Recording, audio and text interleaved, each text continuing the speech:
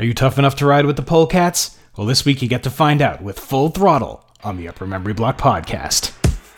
So what shall it be? Do you join the unity, or do you die here? Join. Die! Join. Die!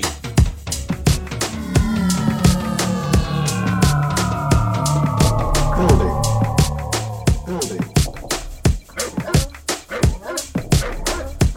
Yes, sir, agreed. Yes, sir, at once.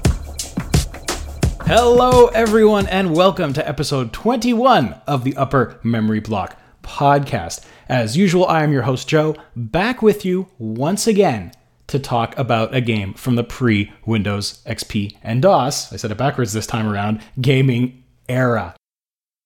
Well, I hope everyone is fully recovered from the holidays and New Year's. I know last time I talked to you guys, it was New Year's Day, so quite a few of you might have had been a little bit tired, had a hangover, something like that from your festivities on New Year's Eve. I had a good holiday, but I'm kind of glad the holidays are over. Even though they're a fun and enjoyable time, they also can be stressful with having to run around different places, be with people all the time, and just kind of, I guess as much fun as they are, there's also a lot of expectation and a lot of responsibilities of, things that need to happen during the holidays. So frankly, by the end of it all, I was quite happy to get back to work and start having life, get a bit more back to normal. But enough of me complaining about the fact that I had too much time off, because that's ridiculous. I guess we should just get to the news. So a little bit of news this week. I guess the big news of this week in particular is that the Consumer Electronics Show, CES, is currently going on. And now that does have a little bit of impact on the stuff that I talk about, if only for one or two little reasons. Those being, one, Steam revealing their Steam box, which I haven't done too much research. I've barely even looked at it. I've just kind of heard in passing. But it seems as though the Steam box will provide functionality to play Steam games from your Steam library on your TV. Now, I'm not 100% sure if that entails streaming them from your computer to the Steam box, or if the Steam box kind of holds games themselves. So, I guess that probably bears a bit more looking into, or if anyone wants to drop me kind of a little info blurb, either in audio or in email form about the Steam box, then let me know. Because if, I know there's a lot of games that we do play that are available on Steam, like, I guess the original XCOMs come to mind. There's some LucasArts stuff on there, like Monkey Island and Indiana Jones and the Fate of Atlantis. Like, if I could play Indiana Jones and the Fate of Atlantis on my 46-inch LCD TV as opposed to my computer screen, that'd probably be a pretty cool thing to do. So, a lot more stuff at CES, stuff that I couldn't even keep on top of, even if I tried, because frankly I haven't been, because I know there's too damn much. But yeah, I'm not going to give a link or anything like that. Maybe I'll link the Steam box, but CES, my lord, you just have to open the internet and you get inundated with, hey, these weird TVs are out, and there's a weird keynote going on from the CEO of Qualcomm where Big Bird was in it and stuff like that. So anyways, lots of stuff going on at CES this week, so feel free to check it out. So, in other news, aside from CES, 2 weeks ago, or just about 2 weeks ago, shortly after the last episode, I came across a Kickstarter project that I was quite surprised flew under my radar. It is called Elite Dangerous, and if you take the name for what it is worth, you can guess pretty quickly that this project is an attempt to create a modern version of the original space trading game, Elite. So if you guys don't know about Elite, it came out back in the 80s. I'm not sure the exact year because I haven't really looked it up, and it kind of created the model for space trading games like Wing Commander Privateer, Freelancer, even Independence War 2 that we talked about last week. It's kind of the model for the type of game where you start off with kind of a crappy starship and a little bit of money, and you fly around the galaxy trading and defending yourself, slowly upgrading your ship, slowly making, delivering bigger loads, making more money, and, eventually ruling the spaceways with your economic prowess. So Elite Dangerous is a project that is started by a company called Frontier Developments out of Cambridge in the United Kingdom. The project has successfully funded. I came across it originally with only about 34 hours left in the in the Kickstarter campaign. Now they were trying to raise 1.25 million pounds. Now they did that. They actually ended up raising 1,578,316 pounds. So that's great. The project funded. They got quite a bit of money there to potentially make a really great game. And reading through, watching the videos, it seems pretty cool. And hopefully, again, just like with Chris Roberts and his Star Citizen, which is somewhat different but also somewhat the same in idea. Maybe these ones, like I said last week, the space sim genre may be seeing a bit of a resurgence now. Again, we haven't seen anything yet, even from Star Citizen, because I think that's only coming out in another year or so if everything goes according to plan. But, if you are a fan of Elite, or if you're a fan of space trading games in general, then definitely check out Elite Dangerous. I know even though the Kickstarter campaign is closed, most campaigns tend to keep a PayPal account open if people want to pledge after the campaign and stuff like that. So feel free to check it out. As usual, I will post a link to the Elite Dangerous Kickstarter campaign in the show notes.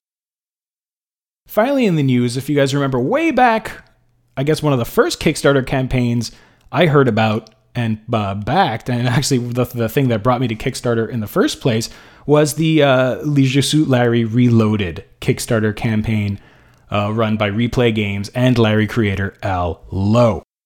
Well, every week or so, Josh Mandel, who's kind of running the show over there, and who actually worked on Space Quest as well. I may have mentioned his name in the Space Quest episode. He's a former Sierra guy. He tends to send out an email every week or so, just kind of talking about what's going on. Well, in the email this week, he mentioned that Larry Reloaded is on track for a Q1 2013 release. Well, what does that mean? Well, we are currently in Q1 2013, so the game should be out in the first quarter of the year. That's pretty impressive. They said they're on track. The developers are on track. They're on track with all their other resources. And, Kickstarter rewards will likely be going out around the same time the game ships. So this, if it does meet its deadline that they've imposed on it, will be the first Kickstarter game that I've personally backed where I'm actually going to see a result. And from what I can see so far, it's looking real great. It's looking really cool. It's still keeping the original flavor of the Leisure Suit Larry series, but it's definitely bringing it up into the modern times, into modern technology. It's not 3D, it's still animated, still 2D kind of classic adventure game style, but with a kind of a modern twist. So I'm really excited to see this. I'm a big fan of Larry. It's definitely a series that I'm going to cover on the show. And, maybe I'll hold that off until the game actually comes out. And, actually, that is a good idea. I am going to make a note of that. That's a good plan. So if you like Leisure Suit Larry, if you pledged on the game, if you didn't, but you're interested to see what's going on with it, I'll post a link in the show notes. And I hope that it comes out real soon. And I will have hopefully a lot to say about it.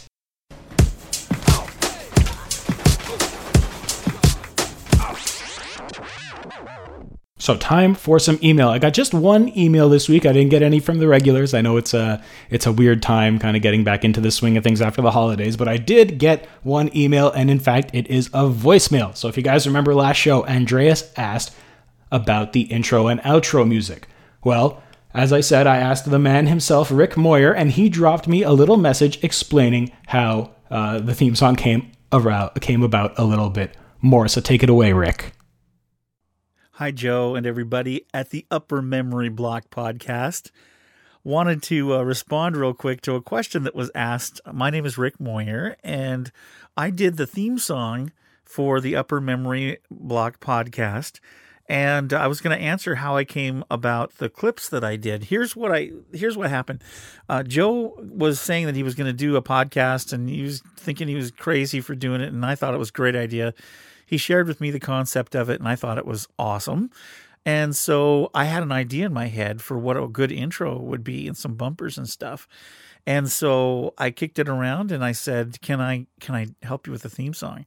And he said, yeah, sure. So he told me more about the podcast and what he was going to be covering and kind of the idea behind it. And so what I did, here's how I did it. I went, got my iPad and I opened up a program that I was using at the time called Alchemy.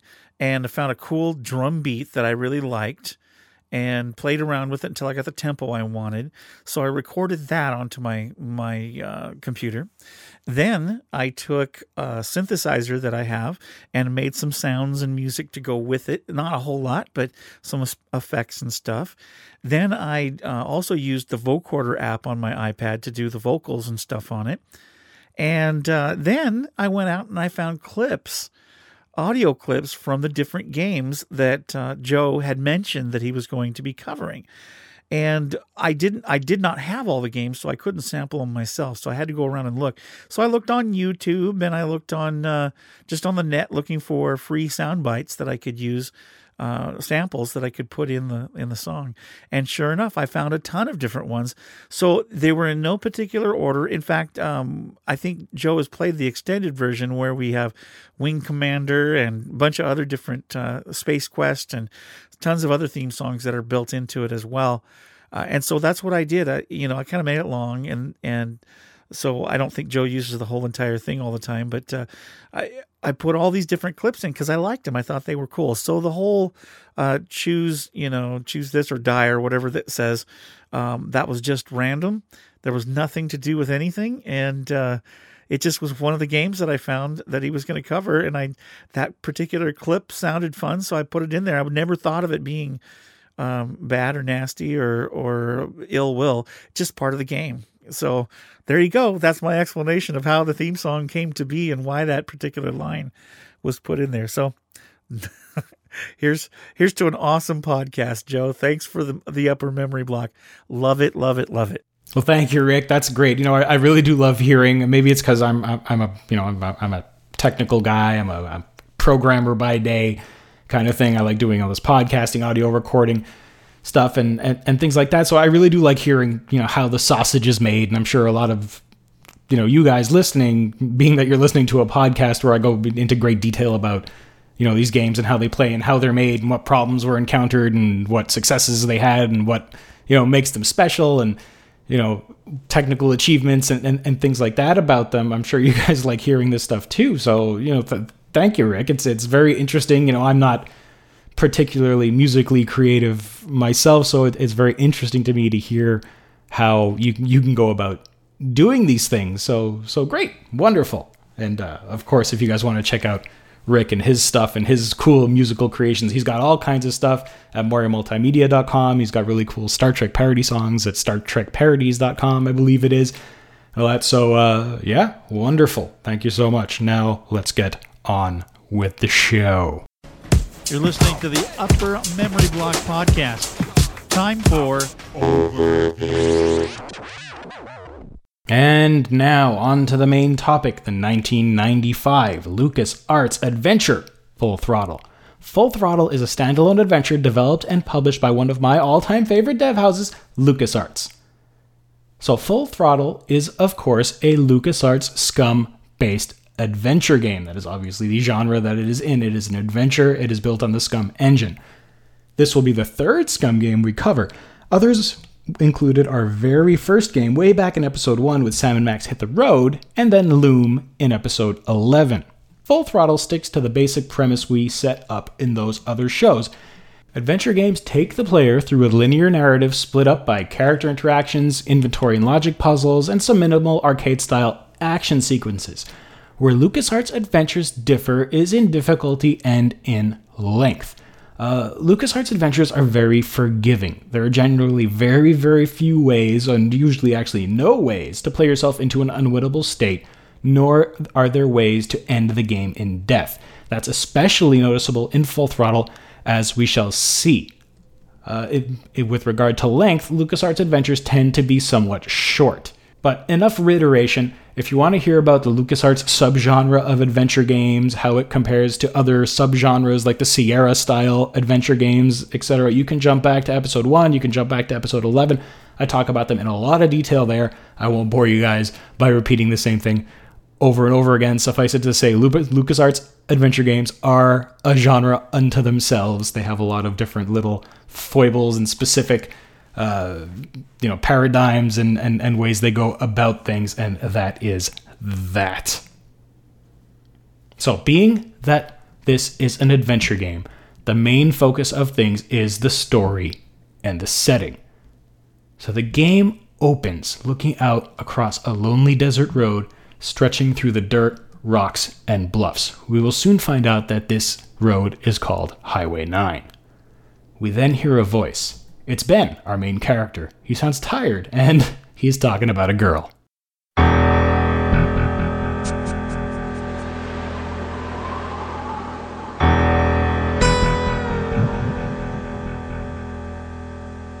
Whenever I smell asphalt, I think of Marine.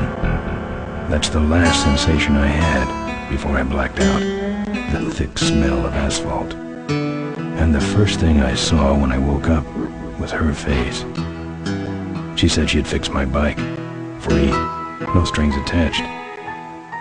I should have known then that things are never that simple. Yeah, when I think of Marine, I think of two things. Asphalt and trouble. We then cut to a futuristic-looking hover limo. Two besuited businessmen are in back. One's very old and one's about middle-aged. The older man is clearly pretty damned unhappy. Rip Burger, you're dumber than dirt. Mr. Corley, if you'd only listen to my plan, my vision. I know your plan, Rip Burger. You're waiting for me to die so you can take over my company. Oh, sir, that's horrible. I am not waiting for you to die.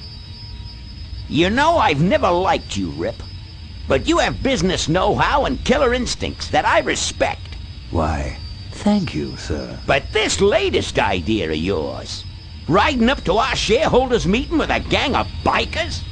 Who do you think you're fooling? The shareholders, sir. It's good PR to be seen hobnobbing with real Corley Motors customers.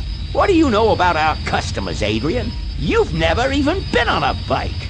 Well, you know I'd be on one right now, sir, if it weren't for my destabilizing inner ear condition. Ah, your ears are fine. It's what's between them that scares me.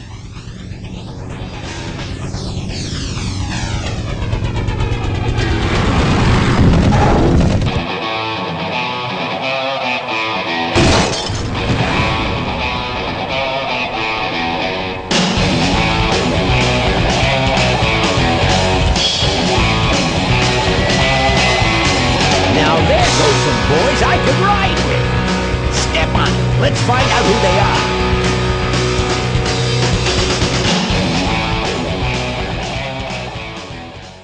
So who were those guys? Well, it looks like it's Ben and his gang, the Polecats. Ben jumps right on top of the limo, running over the roof onto the hood and crushing the limo's hood ornament. This starts off, as you just heard, a pretty rockin' credit sequence where we see lots of vanity shots of Ben and his bike rolling down the open road. The world looks like it's barren and it sucks, but Ben and his guys rule it. Once all is said and done, we cut to a roadside bar, which is called, I believe, the Kickstand, where Ben and the Polecats have stopped for a break.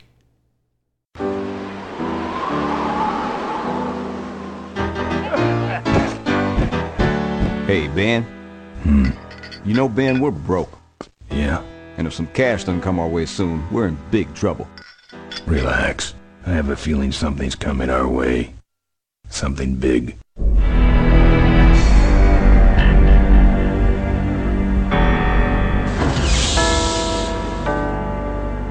You better stay out here, Rip. This place is bikers only. All right. Who's the guy that drove over my car?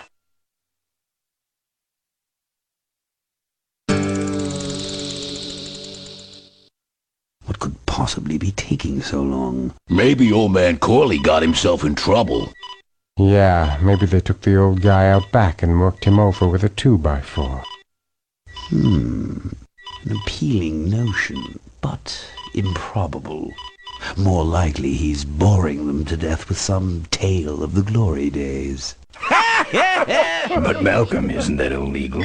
Not back then it wasn't. So who do you ride with these days? He rides with me. Although I'm sure he'd much rather be riding with your little club. I told you to wait out in the limo, Ripburger.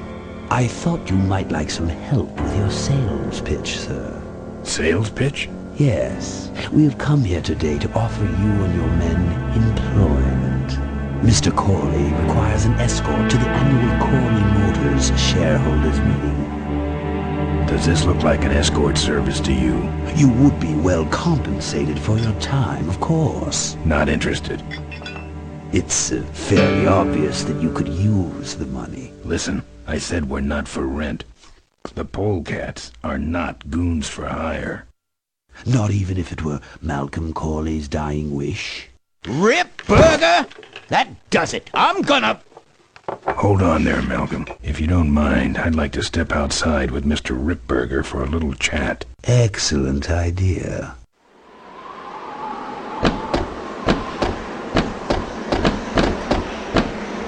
And the doctor says he only has a few months to live. That's bad news for all of us.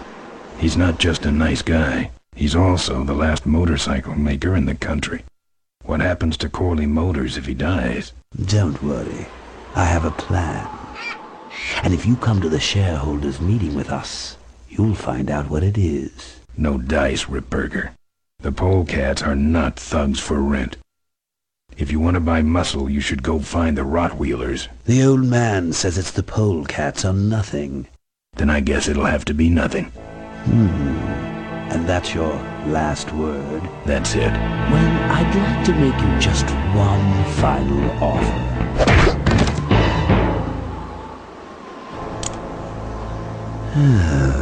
Bolus, take this coat and go get his motorcycle. We'll have to tie up this little 200-pound loose end. It'll need to look like an accident. That stuffed shirt actually thinks I'll leave him in control of Corley Motors when I go. Boy, is he in for a surprise. Hey, where's Ben going? Your colleague has decided to accept our generous offer after all. As a matter of fact, he's gone on ahead to scout out the route. He did? Well then, let's roll 'em, boys. Yahoo! Cornell, here we come.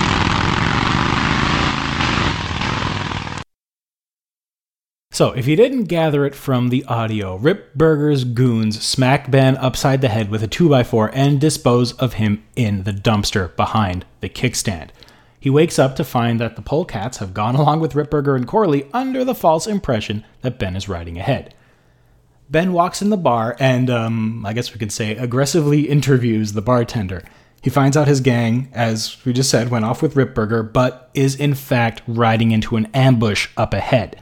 He has to go and intercept them before they ride right into trouble.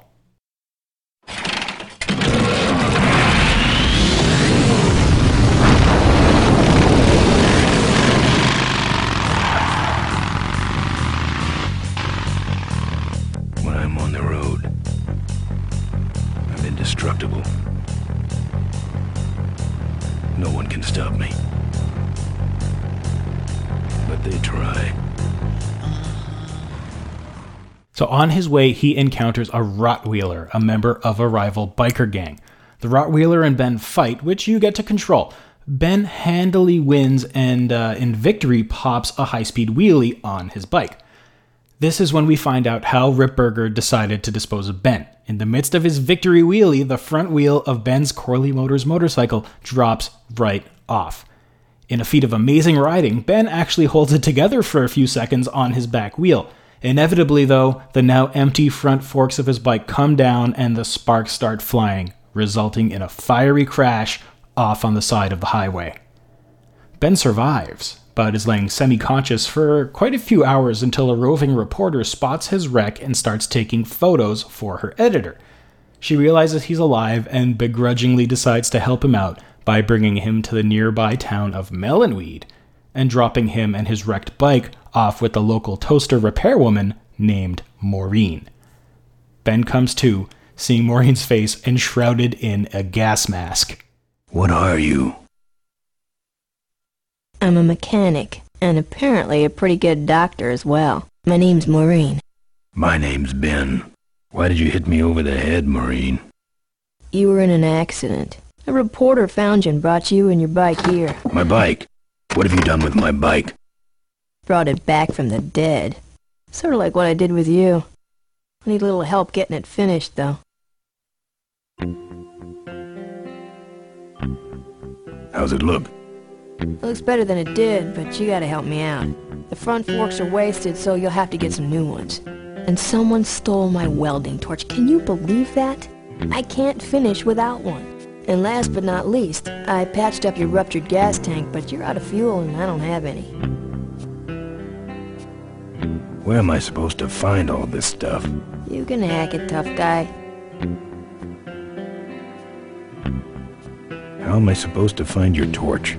I don't know, set up a dragnet. Still can't believe someone would steal my torch. Who around here would do a thing like that? You're right. No problem. Good. Well, I'll let you get back to work. Let me know if you need any aspirin or anything. So that's basically the intro and the first little bit of gameplay. Frankly, the gameplay in this game is very secondary to the story, so I'll break into the gameplay section from here and explain a bit more of the story as I go through the details of the interface and all that noise that I usually talk about. You are listening to the Upper Memory Block Podcast. So that last exchange between Mo and Ben is typical of the game. You'll encounter someone who will effectively provide you with a quest. In Maureen's case, right now, she needs you to find replacement front forks for your bike, her stolen welding torch, and gas for your currently dry gas tank. Conveniently, all these things are available in the town of Melonweed. Ben gets around in usual adventure game fashion. You direct him around the world using your mouse pointer. It's a crosshair. When the mouse passes over a hotspot, the pointer highlights with a red box. This means the object under the pointer is interactive. Holding down the left mouse button pops up your interface menu. It's a cool looking kind of action wheel that pops up. It's styled along the lines of a flaming biker tattoo. On the left, there's a fist, which represents the use of Ben's hands. Now, this could result in an action as mundane as opening a door or picking something up. It may also result in Ben using his hands in a more aggressive manner. He is not opposed to punching and hitting things. On the right side of the wheel, there is a boot. This almost always results in a swift kick to whatever object is highlighted. Ben's quite good at kicking indoors. At the top of the wheel, there's a skull. Its eyes represent look or inspect, and its mouth usually means talk.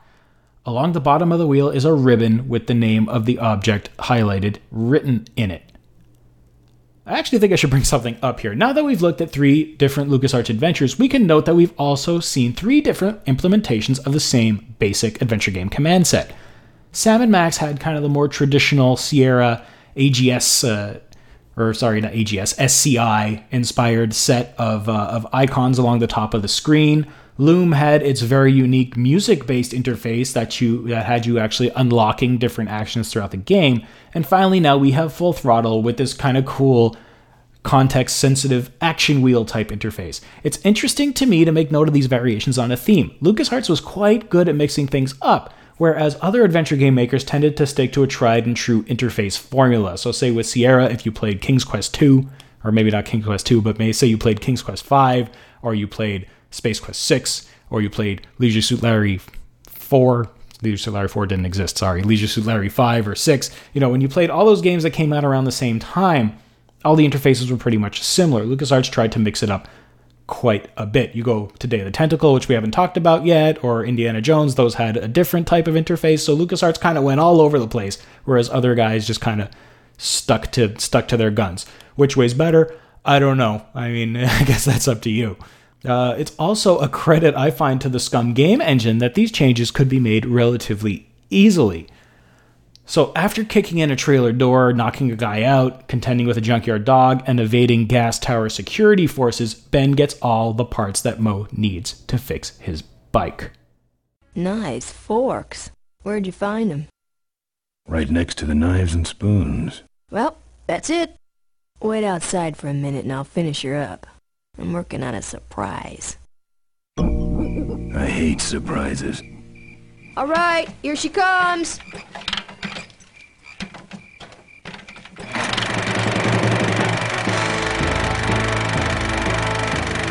Am I cool or what? You're amazing. I should crash that thing every day. So what's the surprise?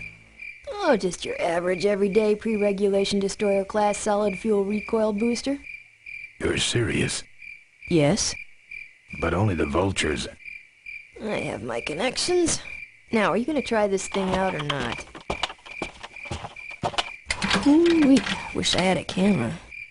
I wish I had some way of paying you back. Just beat it, will ya? You're scaring away my regular customers. Bye, Mo. Send me a postcard from the ambush.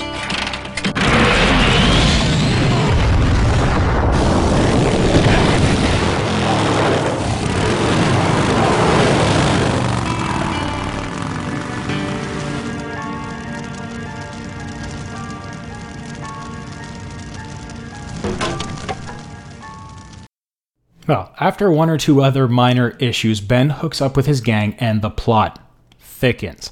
It turns out the ambush wasn't for the polecats, it was for Malcolm Corley.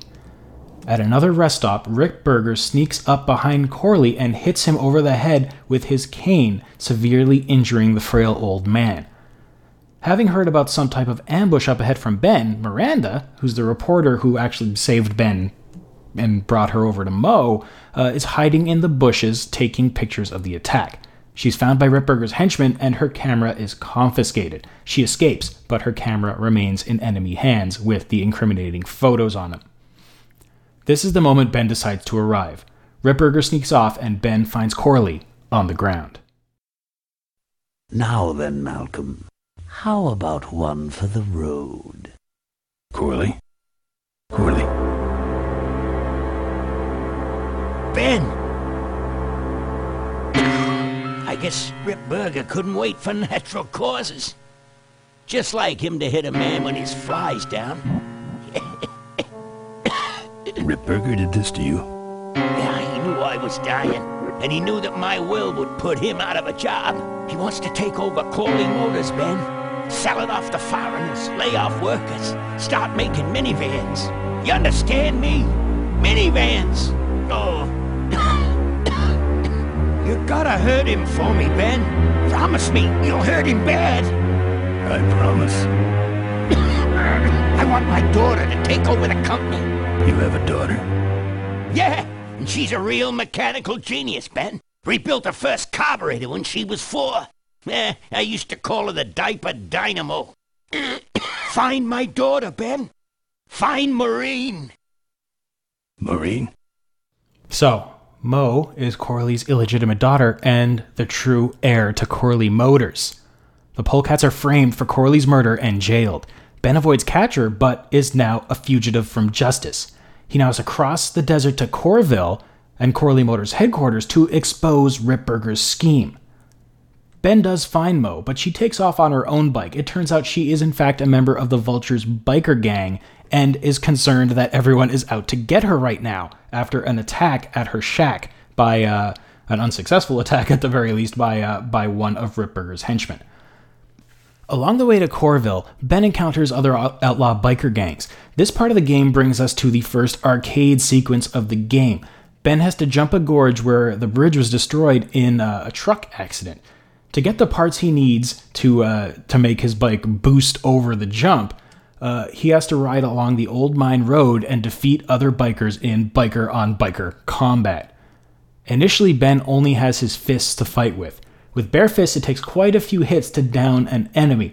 As you defeat outlaw bikers, you acquire their weapons for your own use. Though you can really defeat most enemies with almost any weapon, there is one weapon in your arsenal that will one-shot each type of enemy you encounter. Now, there isn't a ton of strategy here, as many classic adventure gamers will tell you they truly hate these arcade sequences, so the developers tended to not make them overly challenging. But you can have fun with them, and frankly, they're not really that hard, like I just said. Unlike other LucasArts games, Ben can lose these fights. However, in keeping with the paradigm that we've established for LucasArts games, if you do lose, you simply kind of look up from the ground, get back on your bike, and try again. There is no dying in Full Throttle. We are here to tell a story and have a good time. So Ben jumps the gorge, and he and Maureen eventually reunite. Ben proves himself to be on Moe's side, and they, along with Moe's gang, the Vultures, expose Ripburger at the annual Corley shareholder meeting. All is well, and Ben and Moe ride off into the sunset. Yay, we've won! Not quite yet. As Ben and Moe enjoy their victory ride, a huge semi-truck roars up behind them and rear-ends Ben's bike. In his final battle, Ripburger sees his ultimate demise. You're listening to the Upper Memory Block Podcast. Time for...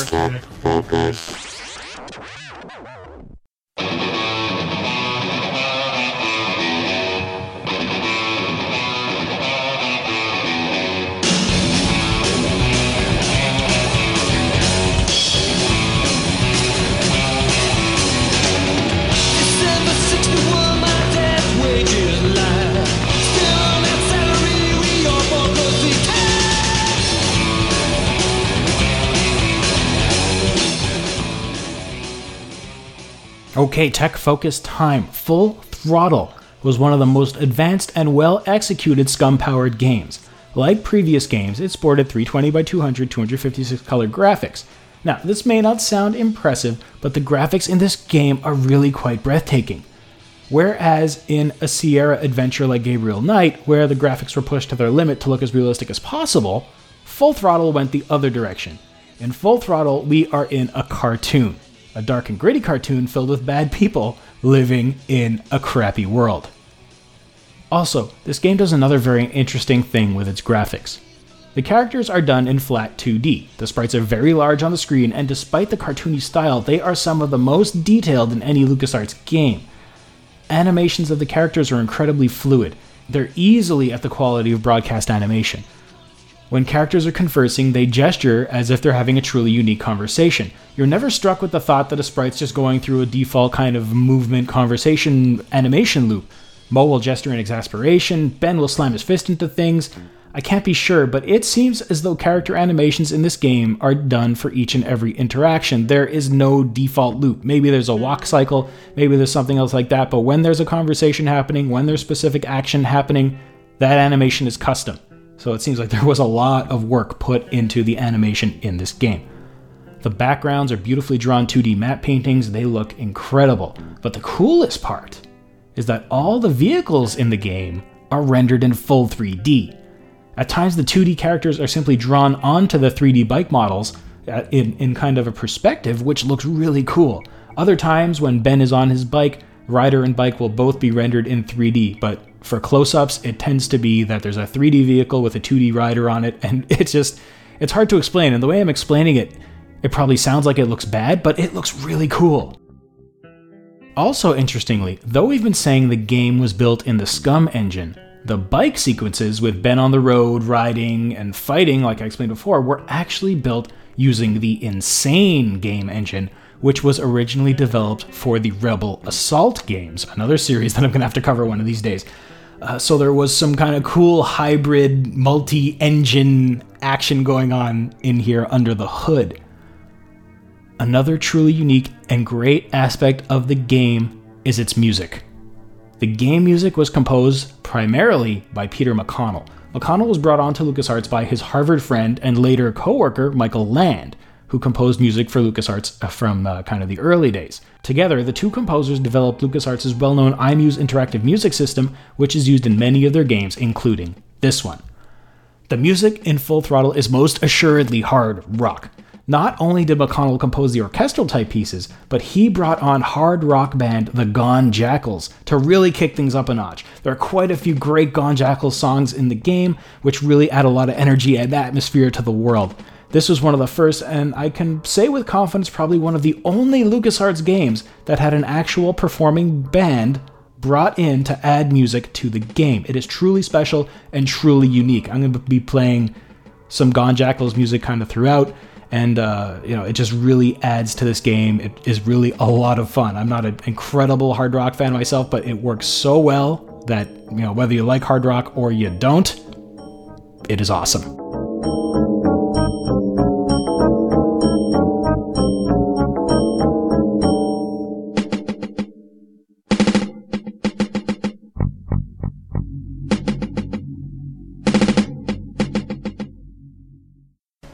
You're listening to the Upper Memory Block Podcast.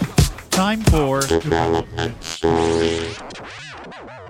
So once again, we are on to Dev Story, and once again, I am amazed that in 21 episodes, I have not yet talked about a game by legendary game designer Tim Schafer.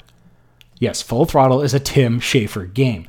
So, I guess we will do what we do, and we will begin at the beginning. Tim Schafer was born in Sonoma, California, the youngest of 5 kids. His father was a doctor, and his mother was both a nurse and a librarian. He states in an interview that in high school, he never really attended any of the cool kid functions like sporting events or dances, but he was in the computer club. Apparently, he almost became president of the computer club at Sonoma County High School, but then decided against taking up the position because it would mean then that everyone would know that he was in the computer club. The club was set up in a trailer behind the school where they had access to 4 TRS-80s.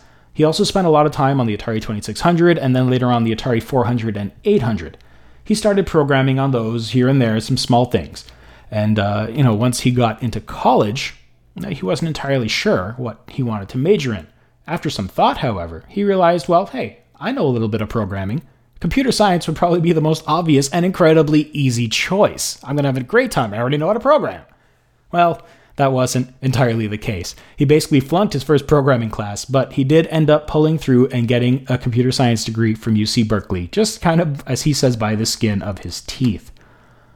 After school, he found a job. He kind of looked around for jobs, didn't find much until he came across an opening with Lucasfilm Games. In his initial phone interview, he stated that he loved their game Ball Blaster. Well, turns out the real name of the game was Ball Blazer, and only the pirated version, which is the one that he had played, was known as Ball Blaster. So he effectively said he loved their game enough to steal it, but not to buy it. He apologized and was told he could send in his application with cover letter anyways. To make up for his gaffe, he wrote his cover letter in the form of a text adventure game with some rudimentary drawings. That seemed to do the trick, and they gave him the job. So, the new grad had his dream job. He was working at Skywalker Ranch. I mean, what geek would not want to work for Lucasfilm Games? And he even said at that time, the Lucasfilm Computer Division still had Pixar kind of integrated into it, so there was all that kind of very early stuff with high graphics rendering. He's like, he was in heaven. So, in theory, this sounded great, but when he actually got into the job, well, things were a little bit different. So, he was hired on as a game programmer. They didn't really have any specific tasks set out for the new developers. All they knew was that they wanted more devs and that they would eventually use them for some reason or another. So his first task as a game programmer was to test to Indiana Jones and the Last Crusade, the action game. Then there was testing for Loom. So, a lot of game testing, a lot of QA, a lot of finding bugs and reporting bugs, and not a ton of game programming. But all this time, he and the other new hires were being shown around the world of Scum scripting using the stock Sam & Max art it kind of put into that test environment drawn by Steve Purcell that I talked about way back in episode 1. This was long before the actual Sam & Max game came out. He was then tapped to work on Monkey Island. He worked on a very cool ship combat system that was never included in the game. And he did actually end up writing quite a bit of dialogue for that game. It turned out that he was actually quite a good writer, quite a funny writer, and he was tapped to write some dialogue. He then rolled into more writing immediately on Monkey Island 2. So his great work on those previous games afforded him the opportunity to co-produce his first project, the sequel to Maniac Mansion, called Day of the Tentacle. That game became a critical success, and he was asked to pitch 5 more games. He did so. Among them were sequels to Day of the Tentacle, sequel to Monkey Island, a Day of the Dead game, and a biker game. Management decided they wanted to go ahead on this so-called biker game. Well, right there, Full Throttle was born. Tim had heard a lot of stories from a friend of his about some bikers that he'd met at a biker bar in Alaska. It seemed to him like this crazy kind of alternative fantasy. He then took a look at the bulk of the characters he had put into his games thus far. We have Bernard from Day of the Tentacle, Guybrush Threepwood from Monkey Island, and he noticed a bit of a trend. Most of them were these kind of nice, relatable, sort of lovable losers, as he put it. For Full Throttle, he wanted to go the other way. He wanted the main character to be cooler and more awesome than the player was. Not be someone they could relate to or feel bad for, but someone who they could aspire to be.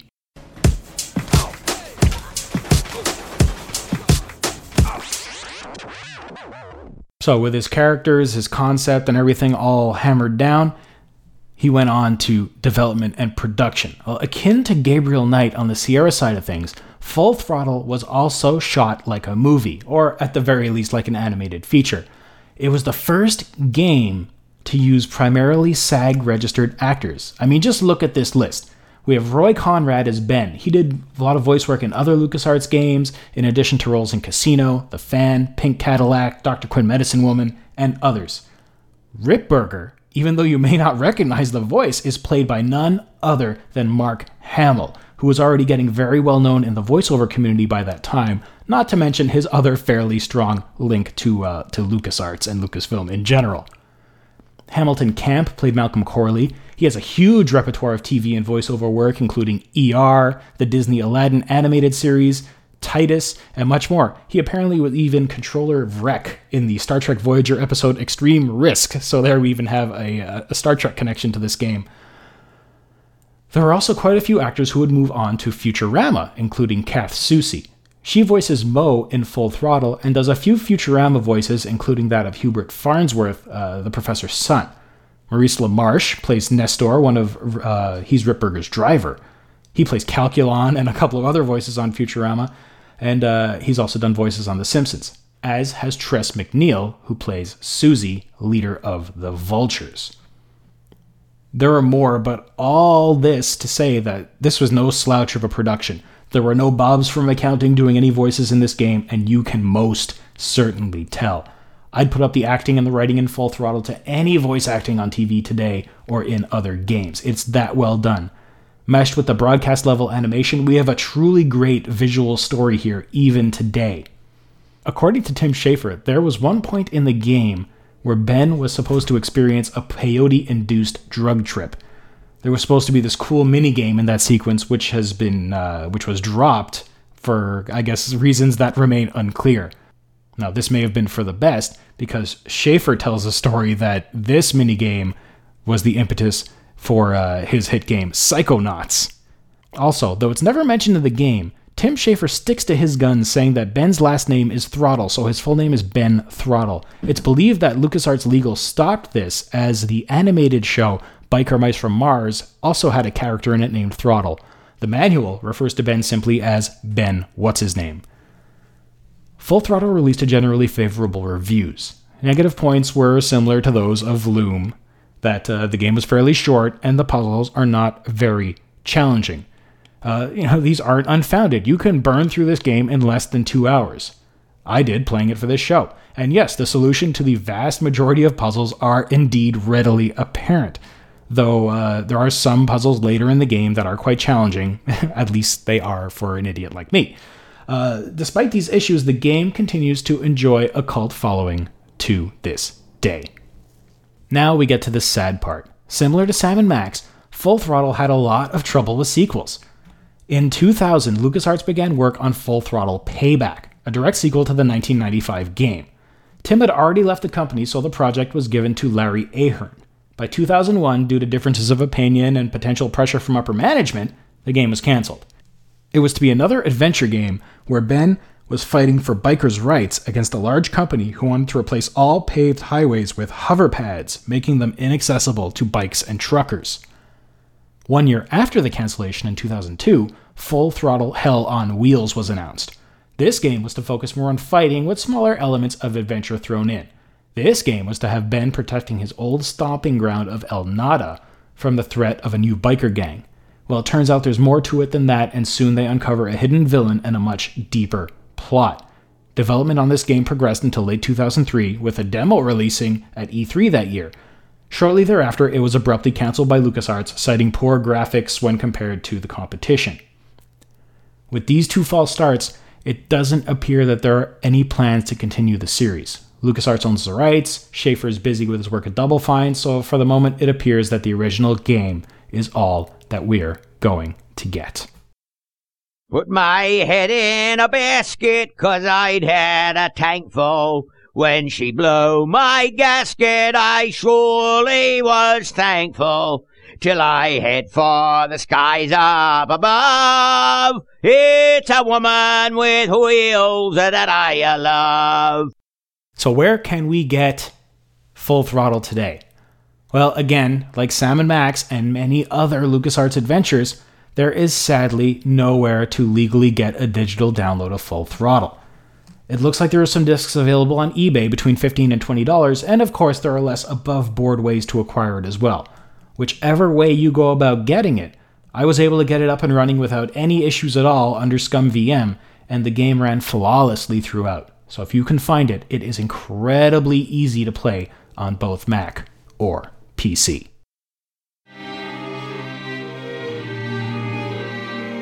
Wayne Henderson here, and I am excited to have 3 of the top Fringe Division agents with us today, so... Since we're here, we might as well take advantage of the situation and just talk about how the Fringe Casting with Wayne and Dan podcast is proud to be podcasting about this 5th and final season of the TV show Fringe. Oh, I'm sorry if at this moment when the universe is collapsing I forgot the magic word. For magic word, you meant fringecastingpodcast.com, right? Well, let's not jump to conclusions. I'm not. I don't really know what to say. It's all right, Olivia. You go ahead and fight the Baldies with Etta out on the Fringe, and I'll remind our friends to check out the Fringe Casting Podcast at fringecastingpodcast.com. Now, I'm off to get my co-host Dan out of some amber. Thank you for your attention and have a nice day. And egg sticks.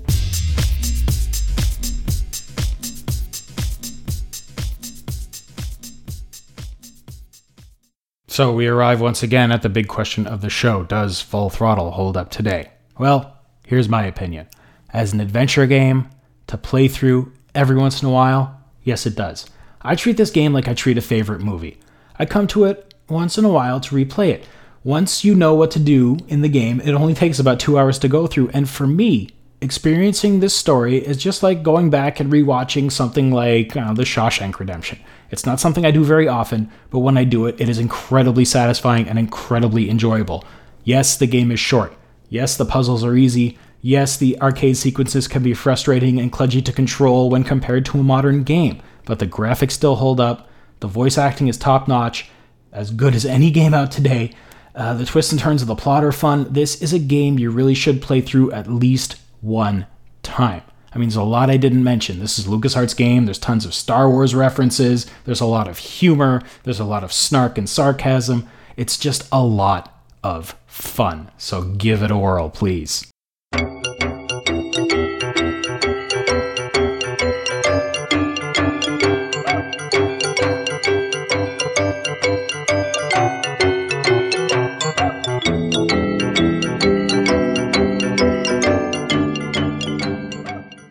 So that's that for another week. Thank you so much to everyone for staying with me throughout this little ride. Next time around, I'm going to head back to Simulation Town with Roller Coaster Tycoon. This is one that I've always enjoyed for a long time. I know it's a personal favorite of my brother's, and God, who doesn't love a good roller coaster? So I'm really excited to talk about that.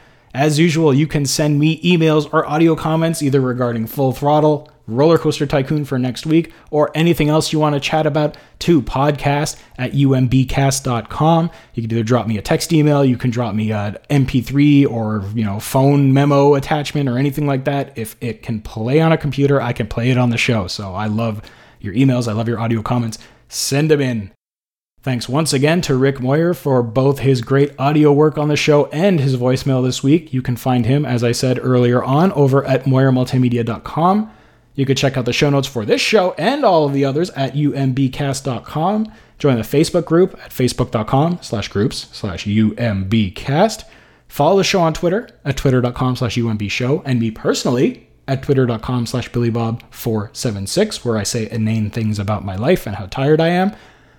Subscribe to the show on iTunes, stream us live at Stitcher Radio, drop us, or me at the very least, a review on either of those services. The more reviews I get, the more people get to hear about the show and come and enjoy things with us. So that is all, that is that, and I will see you next time for Roller Coaster Tycoon here in the Upper Memory Block.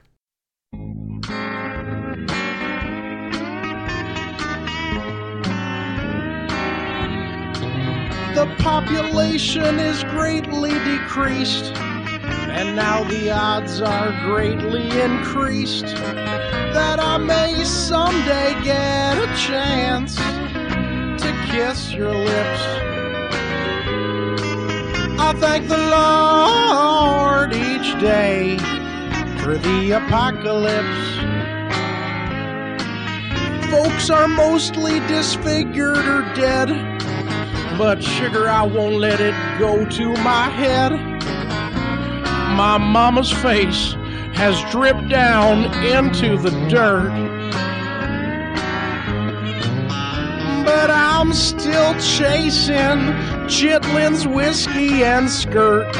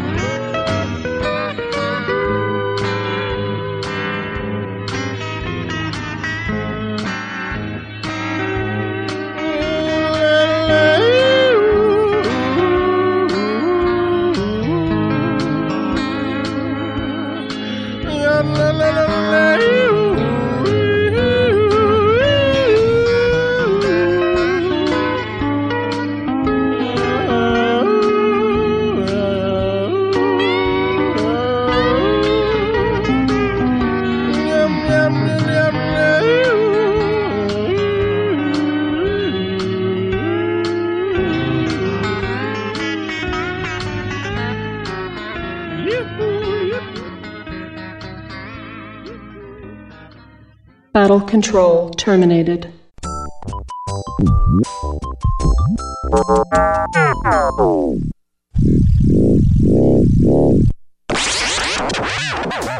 You've been listening to the Upper Memory Block Podcast with Joe Mastroianni.